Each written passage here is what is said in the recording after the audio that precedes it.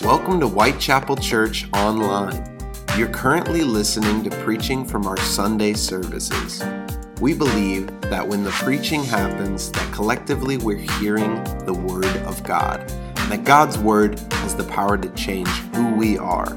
We also believe that God can meet you right where you're at, and that He has a word specifically for you. We hope that you enjoyed today's sermon, and we would love to have you at an in-person service. Head over to whitechapelchurch.com to get more info. Enjoy the sermon and be blessed.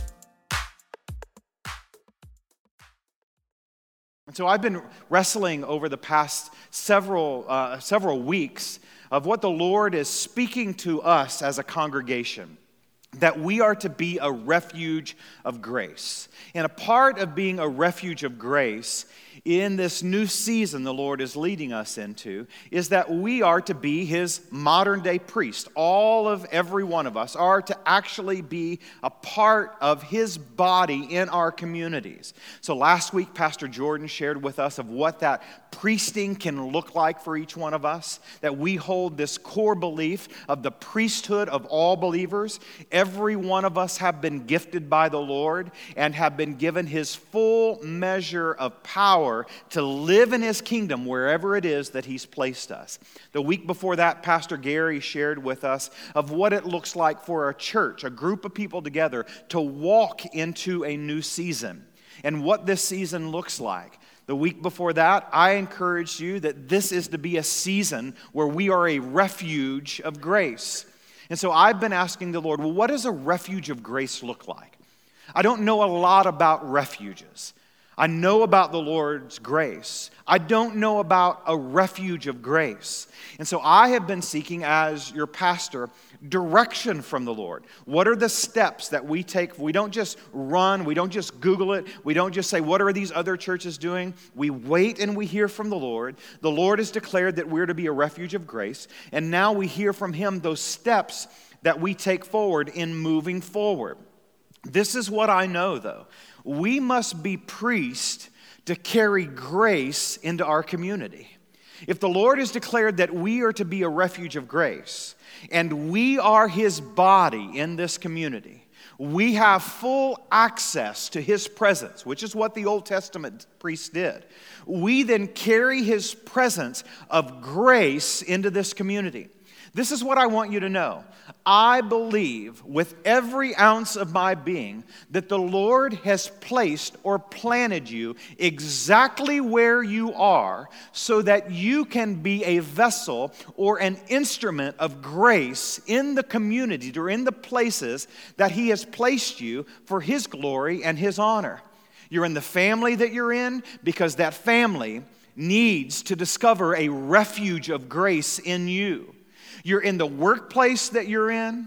You're in the community that you're in. You live in the house that you're in. I believe you shop where you shop because everywhere we go, there are people that need God's grace. And you are just the one that God has selected and invited into relationship with Him so that you can carry that grace with you everywhere we go, everywhere that you go. Every one of us encounter people every single day that need God's grace. So are we going to be the people in a refuge of grace who take this grace after worshiping and celebrating what God is doing and surrendering to Him? Are we going to be the people that take this grace into this community? Or are we going to sit back and relax and rejoice in ourselves? God forbid that that be the case. Because I believe that God is bringing a spiritual renewal to this area where we are at. That if we allow that grace to get out of this refuge of grace, will for eternity change those that we encounter. But this is what we have to know. What does a refuge of grace look like? I believe the first step for us is in Matthew chapter 5. I believe here as Jesus has begun His preaching ministry, Jesus has called His disciples. Jesus went through the temptations. He's called his disciples. The scriptures tell us that he worked countless miracles. I want you to stay in Matthew 5, but it's interesting here in the book of Luke, how Luke actually records this just before Jesus gets to this part. This is what Luke says. Jesus went down with his disciples, and he stood on a level place. A large crowd of his disciples were there, and a great number of people from all over Judea, from Jerusalem, from the coast of Tyre and Sidon, who had come to hear him. And he, listen, this is Jesus, he healed these people of their diseases. That's what Jesus did. He healed them. Those that were troubled by evil spirits were cured. And the people all tried to touch Jesus because power was coming from him. And he was healing all that he encountered. Listen, I am not a crazy person. But that could be debatable, right? But I believe wholeheartedly that the work that Jesus started when he began his ministry did not end at his death and his ascension. Because Jesus told his disciples that they and those that followed would do even greater things than he did when he was here in the flesh. And I believe that when we read in the scriptures that there were people that were set free from their evil spirits, that didn't end when Jesus died and he ascended. Jesus expected that work to continue. Jesus expected us as his priests to take grace to these people that are bound by the enemy's snares. And God has called us to make sure in this community that we see the captive set free. Well, how does that work? When a refuge of grace takes God's grace into the community and we claim their healing before they even know that it is possible. This is who God desires for us to be. And this is the power that God has called us to claim in Jesus' name for today.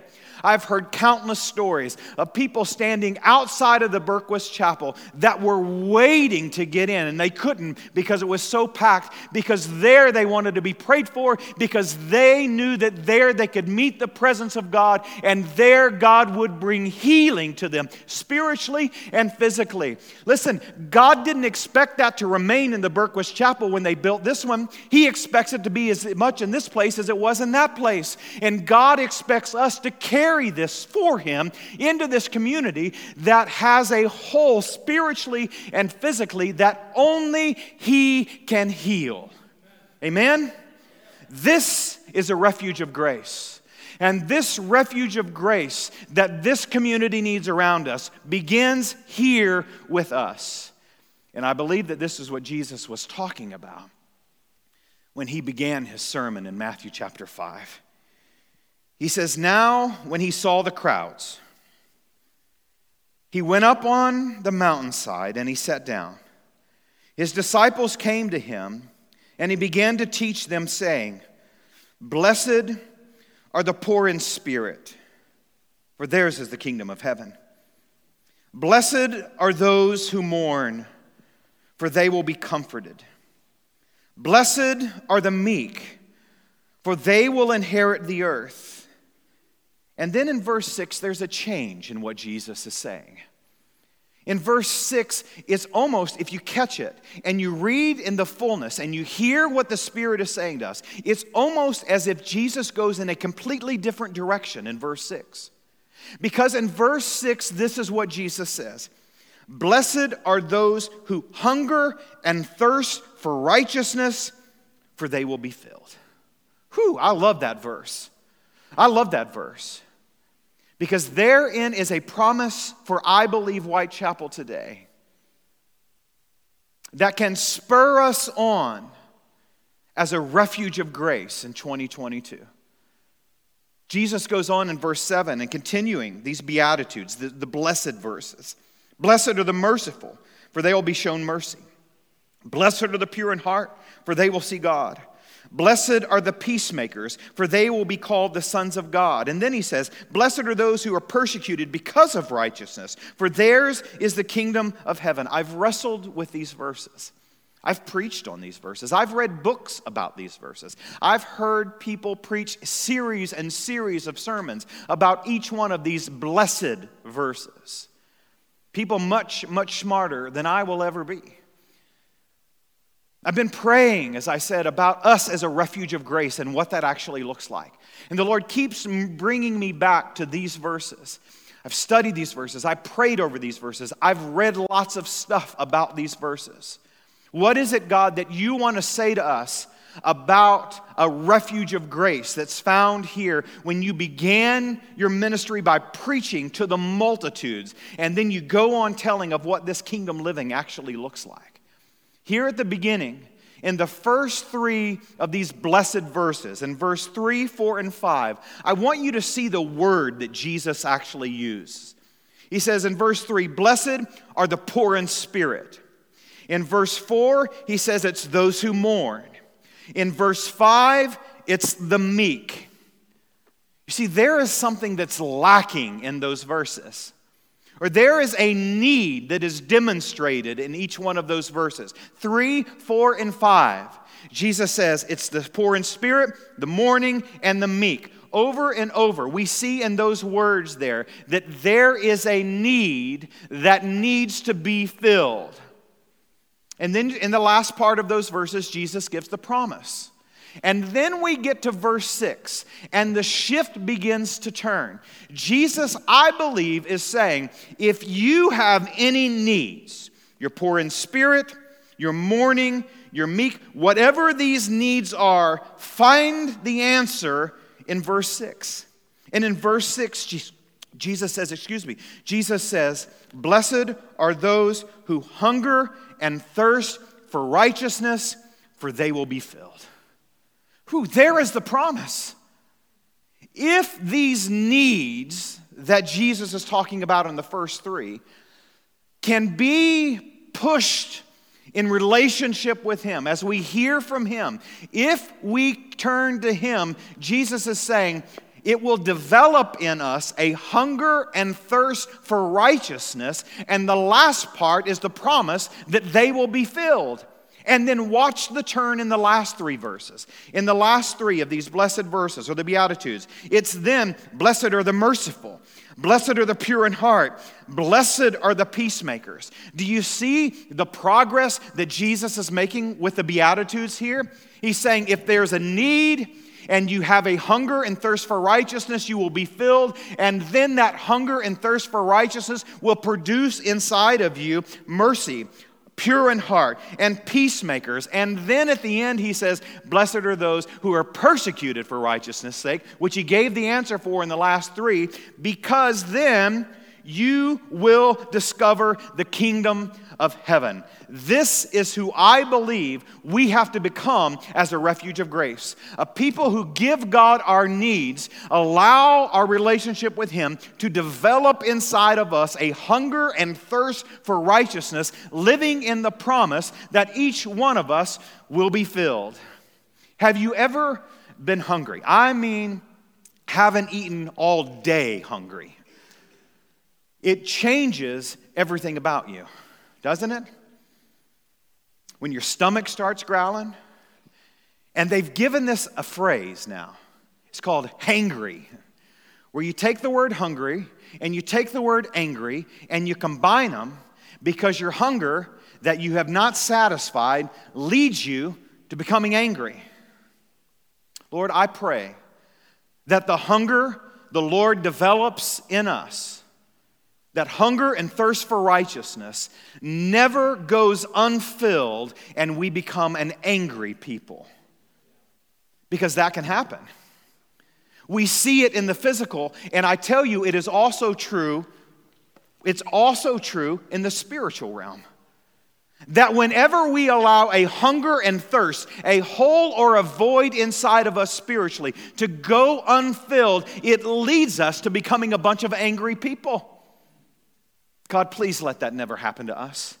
Please never let the people of Whitechapel Church ever have a hunger and thirst for righteousness that goes unfilled. We have to know, as a body of believers united together in a refuge of grace, how we fill this hunger and thirst for righteousness. Hungry people and thirsty people are searching for something. They're searching for this hunger to be filled. They're searching for this thirst to be quenched. And it alters what we do and how we act, because what we are looking for is that food and water that can quench our bodies. The same is true in the spiritual.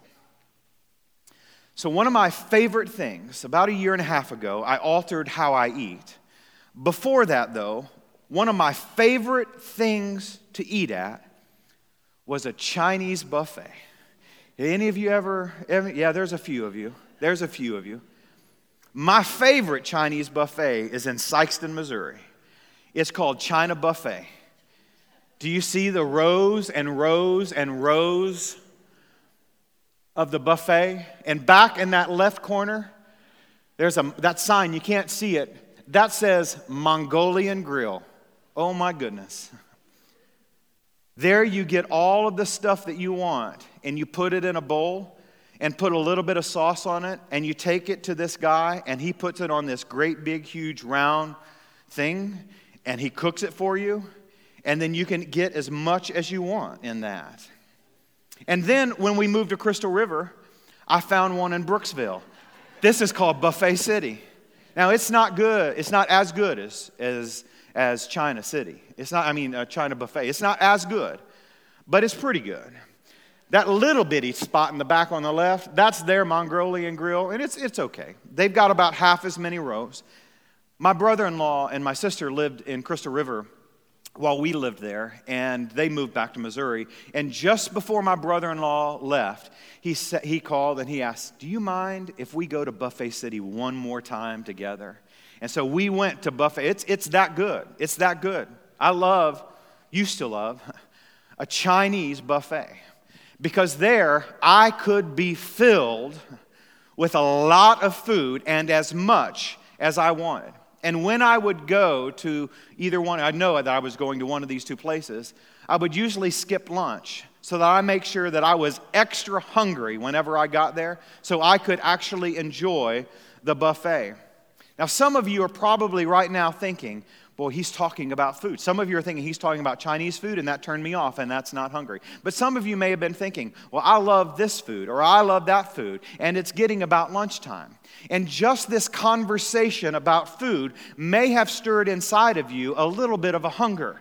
And you may be looking right now at your watch thinking, I hope that he doesn't go a whole lot longer so that I can actually get to my next lunch spot.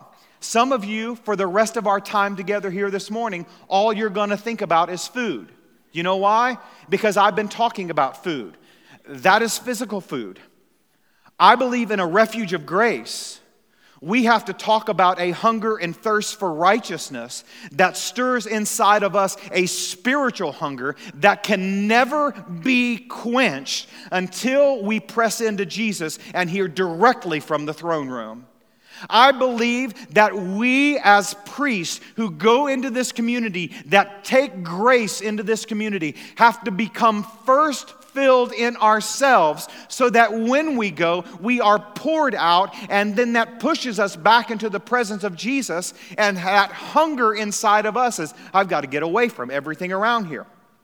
I've got to get away from this physical food. Not the actual physical food, but the physical needs the enemy wants to bring into our lives. I've got to block all of that because that is food that is not going to satisfy me. That is food that is going to lead me further away. But I instead have a hunger and thirst for righteousness. And I'm going to separate myself from that the enemy is trying to lure me into. And I'm going to push in to the throne room to hear directly from the throne of God. We have to make sure that we bring our brokenness to Jesus and there find the satisfaction for the hunger and thirst that we actually have, and allow that to develop inside of us an even greater hunger for Jesus. So I want to give you just a little bit of my journey in the physical realm over the past year and a half. So a year and a half ago, I was about 100 pounds bigger than I actually am right now. I'd show you pictures and get into all that. I don't want to get into all that. I just want to share with you. I made a shift in how I eat. And I gave up some things that I used to eat that I don't eat any longer. And in that journey, I began to eat foods that I used to snub my nose at. One of which now is cauliflower. Yeah, just go with me. Just go with me on this. I don't eat pizza crust anymore. I eat a cauliflower pizza crust. I don't eat Doritos anymore. I eat cauliflower chips. Now, I know by the faces that you're making right now and the noises that you're making right now, you want to go back to where I said I'm not crazy, and you want to reevaluate that, and you're thinking I really am crazy right now. What I discovered, though, the foods that I were actually eating put a block for my hunger for real foods. You've heard that? And some of the processed foods that I was putting in my body made me not have a taste for natural fruits and vegetables. And so the only vegetable that I used to eat was green beans. And now I want all of the vegetables because they taste so good to me now. Even cauliflower and broccoli and asparagus. But I draw the line at Brussels sprouts. These all taste excellent to me now. Do you know why? I gave up the junk that altered my taste buds. This is true in the spiritual realm. Whenever we are consuming the junk that the enemy wants to give us to entertain us and to occupy our mind, it causes us to be pushed further and further away from the Lord.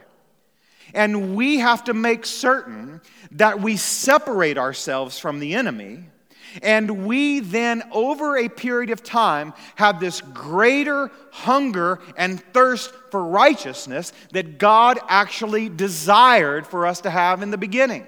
You think, oh, that's just a good illustration, or that's just an illustration that you tried to fit into this sermon. Well, let me tell you how that happened in Genesis chapter 3 and in Genesis chapter 4. Adam and Eve were born, crafted by God, in relationship, perfect relationship with God. Inside of them was built this hunger and thirst for righteousness that was filled by God when He was with them in the garden. But the enemy tempted and lured them away with a fake hunger and thirst for what God said, I don't want you to go there. Adam and Eve ate of the temptation from the enemy, and there then they were separated from God.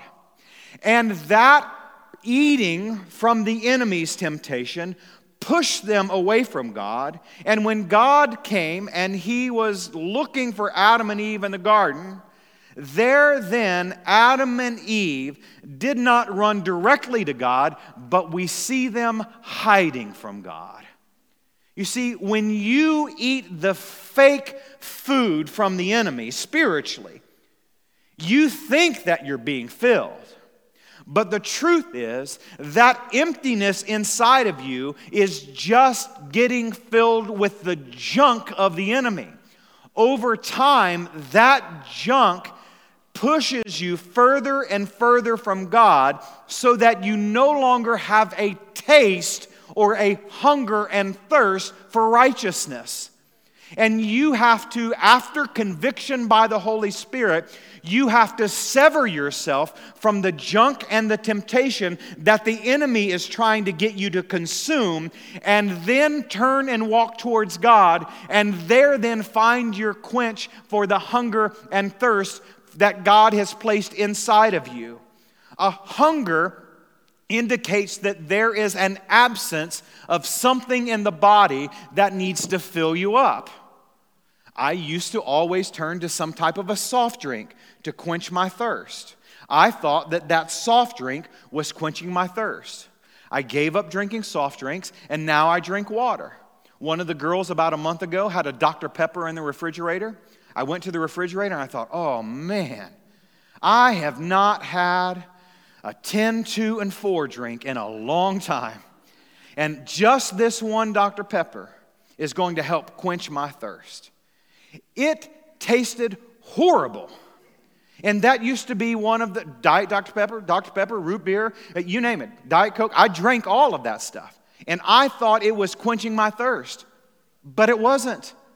And now that I'm just drinking water and coffee, because that's just water poured over beans, right? So that's okay. There's nothing wrong with that.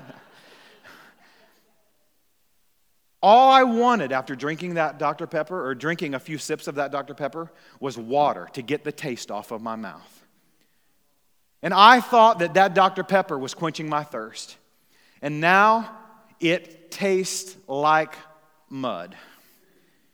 You see, you have a hunger and you have a thirst inside of you, hear me, that only God can quench. And we have to turn away from the junk of the enemy and sever ourselves from his traps so that it pushes us deeper and deeper in him. For there we will find the desires to be filled. The promise of Jesus in Matthew chapter 6 is that we will be filled if it is a hunger and thirst for righteousness. Do you know one of the beauties of having kids? You know what happens when you have kids? Everybody says, oh, they look just like mom, or they look just like dad. They look just like this, or they look just like that. Or, you hear all of that all of the time. Whenever people see kids, they start talking about who the kid actually looks like.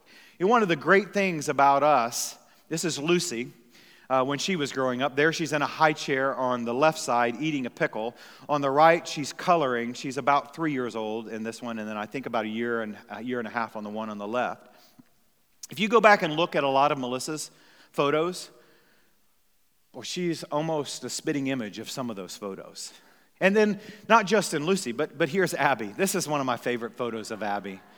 She has always just been this bundle of joy when it comes to food. And that was one of the photos where where Abby was just like, man, give me some more food. If you look at mine and Melissa's photos when we were young, there's a lot of them that they're almost the spitting image of us. And then as they grow up, here's Lucy and Abby when we were in Crystal River, and then here's Lucy and Abby just about a month ago when we did Christmas photos out here. The beauty of having kids is you get to look back at how they look just like you. And the beauty of having a hunger and thirst for righteousness is that you start to look more and more like God. And then as you sever yourself from what you thought was quenching that hunger and thirst inside of you, and it feels a little awkward at first, and then you start moving towards God, and this hunger and thirst you start to see filled over and over, before you know it, you look more and more like God. And you know the beauty of Jesus' message here that began in Matthew 5 and it goes on for several chapters? He tells us how to look just like him. He tells us what it's like, and he tells us different ways that we can actually be filled with our hunger and our thirst for righteousness. I hope and I pray today that there is a newfound hunger and thirst for righteousness in every single one of us that will allow us to sit with the Lord and only operate after he has spoken to us. Then we carry his grace into this community and stir inside this community a hunger and thirst for righteousness and help them discover that the fake stuff from the enemy is not filling that void inside every one of them. So a hunger and thirst for righteousness produces through each one of us a group of people that looks more and more like Jesus. And more every day we begin to act just like him. Ephesians 5, verse 1 and 2. This is what Paul says to a group of people that have a hunger and thirst for righteousness. Paul says, follow God's example. How is it that we begin to develop this hunger and thirst for righteousness? How is it that we begin to find more of Christ so that this hunger and thirst can be filled inside of each one of us. Paul says, just follow God's example. Follow God when he came and he put on flesh and he lived here on the earth for just over 3 decades. Follow God's example. That's what we have to do. Follow God's example. The way that we begin to follow God's example is to get in his word and let it first start here, so then it can start being lived out in the communities that God has placed us in. We have to follow God's example. And when we begin to follow God's example, here's what you will discover. Grace then becomes natural. It's not something that we have to start to work hard or we have to keep working hard at. Now, we have to be intentional about it. But as we follow God's example, grace then just starts to be lived out. And then before you know it, you've got grace upon grace upon grace upon grace everywhere you go. And then this refuge of grace that God has called us to begins to permeate all the different areas where he has placed every single one of us. Paul says, follow God's example. The type of life, this type of grace-filled life, this type of life that is filled with a hunger and thirst for righteousness can only happen by being his and being close to him and making certain that as a part of his family, we are living this out every single day. If you still have your Bibles open, if you would turn over with me to Matthew chapter 6, I want to give you one verse that I believe is actually key here. I'll put it up on the screen here in just a minute, but I want you just to look at this right quick. Matthew chapter 6, verse 33. It's one that you may be able to quote.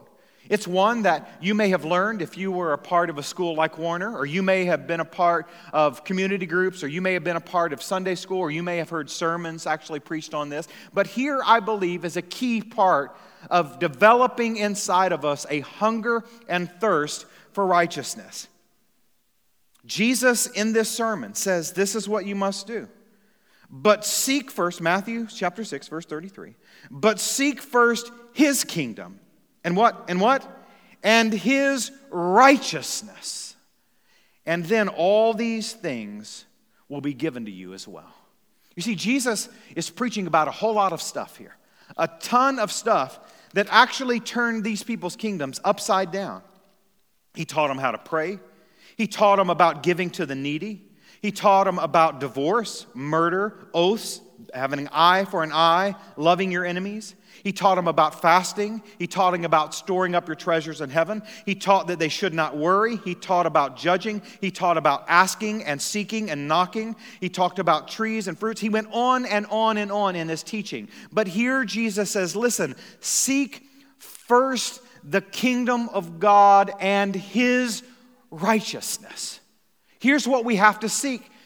2 things here. Seek first the kingdom of God and his righteousness. So I ask you this morning, what is it that you are seeking?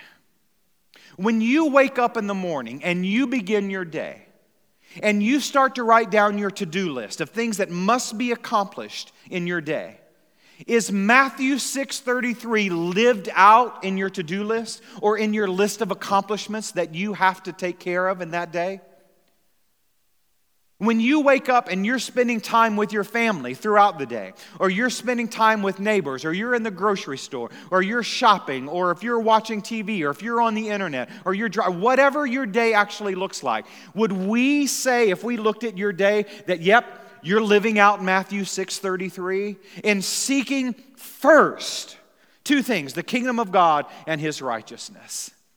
We've got to seek his kingdom. We have to seek his righteousness so that in us we would truly be a refuge of grace.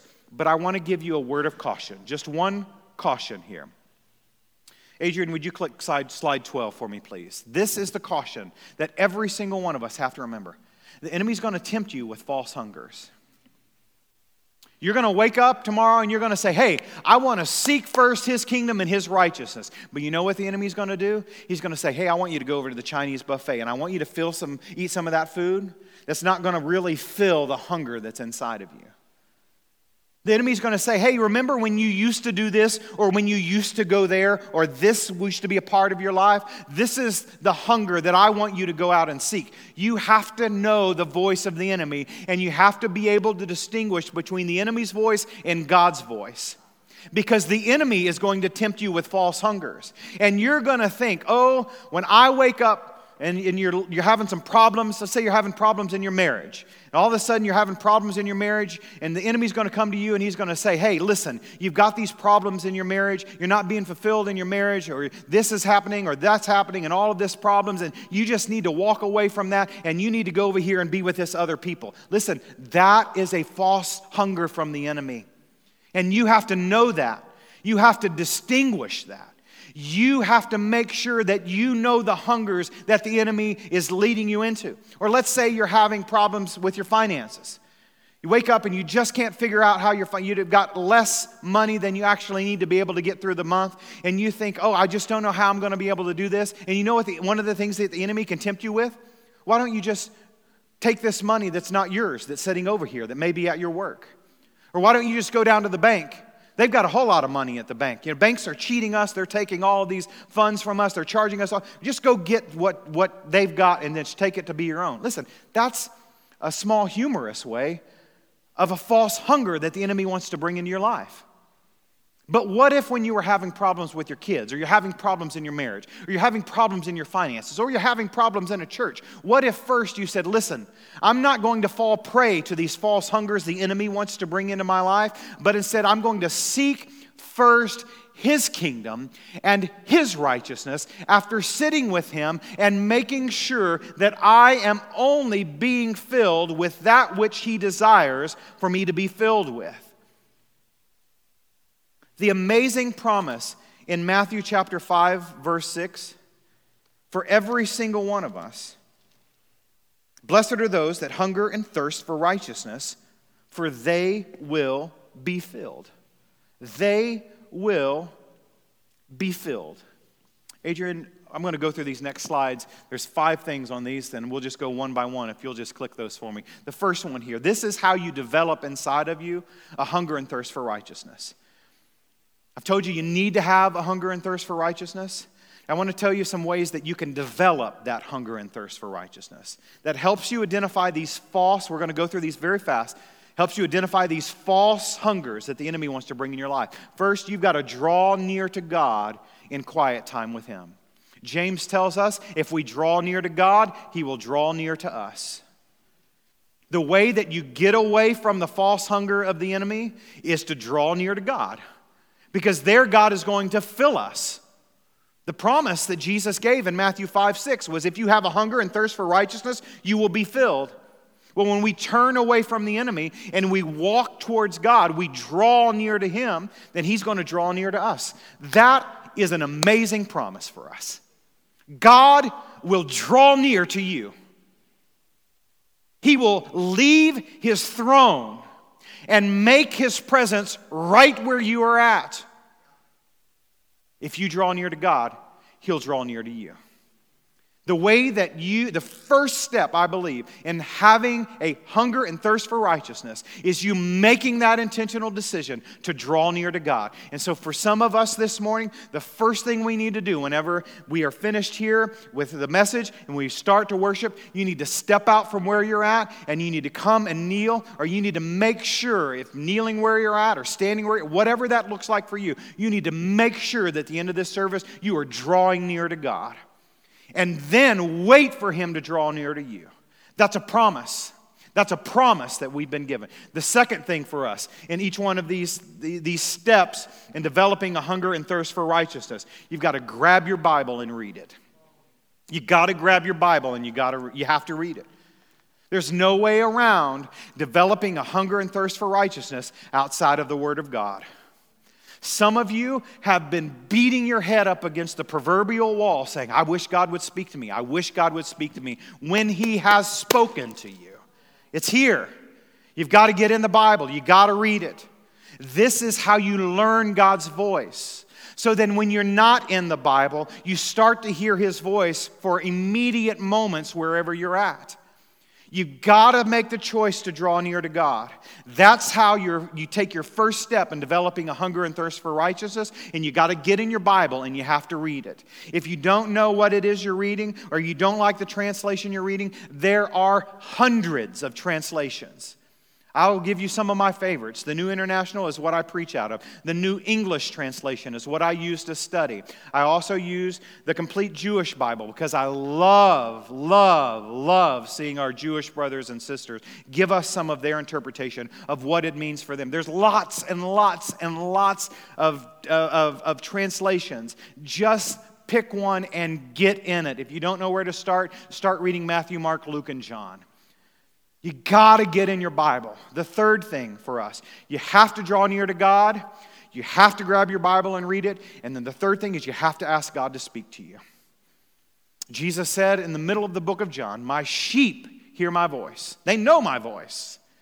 If you want to have a hunger and thirst for righteousness, you have to know God's voice. You may be today just be in step one. That's great. That's the first step in developing a hunger and thirst for righteousness. You are on your way to being filled. You may just have started reading your Bible. Let me say this. One of the things that I love this year is I chose the daily audio Bible, and I let somebody else read the Bible to me each day. I love having somebody read the Bible over me every single day. So if you're not reading it, which I also read it, but if you're not reading it, just download the Daily Audio Bible or go to the Daily Audio Bible online and let somebody else read it over you. These are the steps that we have to take to develop a hunger and thirst for righteousness. But ask God to speak to you and then just listen for His voice. Just wait. Just wait. He'll speak to you. He'll speak to you in so many different ways. The Bible tells us that the heavens declare the glories of God. Go out in the nighttime and look up at the sky. I've been standing in our backyard looking at the beauty of what God created and heard the voice of God speak. The fourth thing that you have to do to develop a hunger and thirst for righteousness is you have to guard your hungers and your thirst. Don't let the enemy tempt you. Don't let him draw you back into where you used to be, because you know what? You are not who you used to be. And so what you used to eat cannot satisfy today's hungers and thirst. That's the same with me in my physical eating journey. The junk that I used to eat or the Dr. Peppers that I used to drink, it doesn't satisfy me where I am today in 2022. So I eat different and I drink things that are different. So don't go back to your old hungers and your old thirst. Because when you do, you no longer have a hunger and thirst for righteousness. You've eaten some junk. I'll give you a perfect example.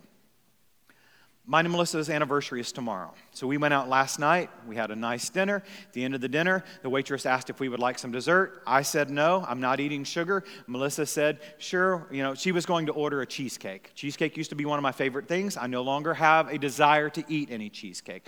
I'm at the place now where I can sit at the table and I can let her enjoy cheesecake, and I don't even have a hunger for cheesecake any longer because I've made this intentional shift. Well, the waitress didn't ask what we wanted, knew it was our anniversary, and so she brought out this, what was it? I don't know what it was. It was something, but it had some ice cream in it that had like a little coffee flavor. Well, Melissa doesn't like that. And we felt out of obligation, because they brought it to us for free, we couldn't just leave it on the table, right? We have to eat it. So I decided I would eat a couple little bites of that. You know what happened to me? When I got home, I was so sick. I was so sick. Like physically sick, because I ate junk that I haven't had in a year and a half.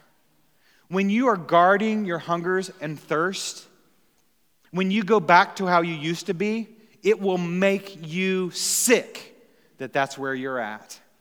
You've got to guard your hungers and your thirst. This is how you develop a hunger and thirst for righteousness. So the last thing that I want to leave you with is you have to live out of right relationship with God and others. I believe that's what righteousness is. It's being in right relationship with God and right relationship with others. You can't be in wrong relationship with others and right relationship with God. It doesn't happen that way. Jesus even told us, if we were to keep going in his word, Jesus even told us, if you come into the house to pray and you have a problem with your brother or your sister, you go fix that first before you come to the throne. You have to live out of right relationship with God and others. I want to leave this with you this week. This is a lot. I almost took these 5 things and made them 5 sermons over the next 5 weeks. And I thought, I just want to give them to you now so that you can begin looking at these and begin digesting these. And then we're going to talk about these a lot in the weeks ahead. What's important, I know, Whitechapel Church, is that we develop a hunger and thirst for righteousness so that we can be a refuge of grace. If there's no hunger and there's no thirst for righteousness, we'll never be the people that God desires for us to be. Thanks for joining us at Whitechapel Church Online. We pray that today's sermon blessed you and that you'll continue to join us as we lean into God's Word together. Until next time, have a great week.